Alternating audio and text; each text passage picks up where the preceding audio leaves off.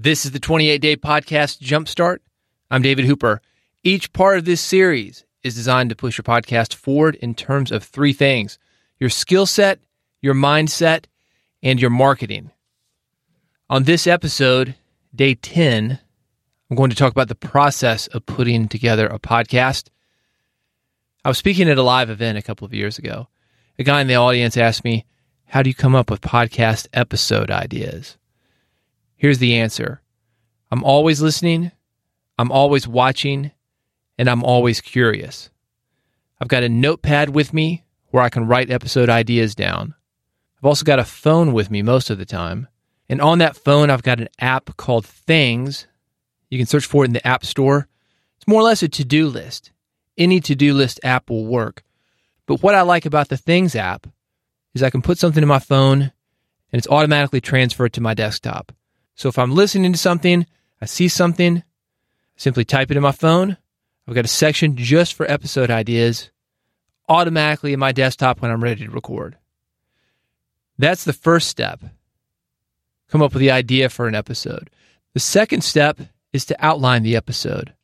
And I've got a program called Omni Outliner. It's available for about $10 at the App Store. Any outliner will do. You don't need an outliner. For years, I'd open up a blank document, create an outline that way. You can do it on paper, you can do it on your computer. The main thing that you're going for here isn't something fancy. It doesn't have to look good. It's just a way of organizing your content so that it makes sense. You've got a beginning segment, an introduction, that gets your audience ready for the main content. You've got your main content in the middle, and at the end you've got a summary, action steps, something that wraps up your content in a nice bow, leaves the listener with a satisfying experience. That's all you need. It doesn't matter how you do it, but that's how you segment it. The beginning, the middle, and the end. What are you going to talk about in the introduction? The middle, that's when you get to the main purpose of the podcast. And the way I organize this is I've got the subject of my episode. I've got 3 to 5 main topics, and then I've got subtopics under each of those topics.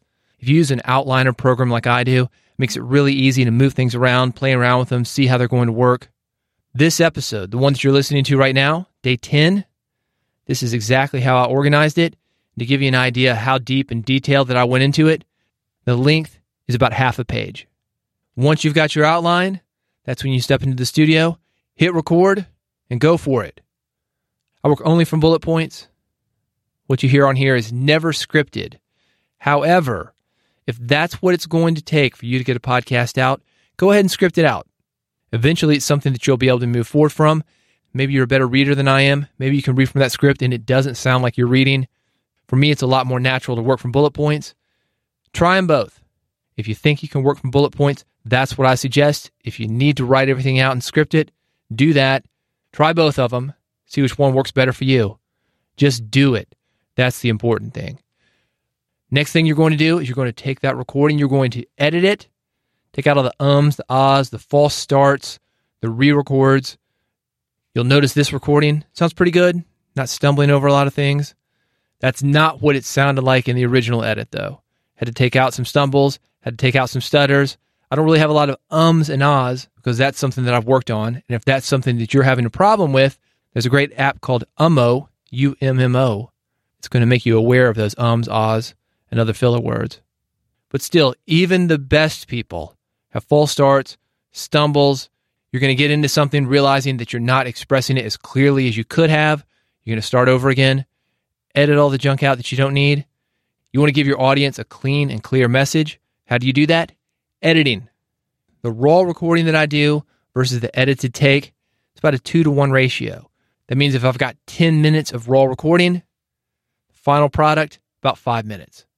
Last step in the process, publish. I use a company called Libsyn to host my podcasts. I upload the final file to Libsyn, type in my episode notes, set the release date, hit publish. It's as easy as that. So to summarize, step 1 of the process, come up with the idea. Step 2, outline the idea. 3, get in the studio and record. 4, edit. 5, publish. Upload that edited file to your host and get it out into the world. It's as simple as that. Not always easy. It takes some work, but it's a simple 5-step process for getting your podcast out into the world. if you want more of these tips, tricks, and strategies, get on my daily podcast. Every day, I give you ideas on how to have a bigger podcast, better connect with your audience, and make money while spreading your message. You can get it by going to Apple Podcasts, Google Play Music, wherever you get your podcasts. Search for Big Podcast Daily, hit subscribe, and you will never miss an episode. Do it, and I'll see you tomorrow, not only on Big Podcast Daily, but here on the 28-Day Jumpstart. Tomorrow, day 11, I've got more information about the process of producing a podcast. I'm going to talk about studios, when and where is the best time to record a podcast. That's tomorrow on the 28-Day Podcast Jumpstart. See you then.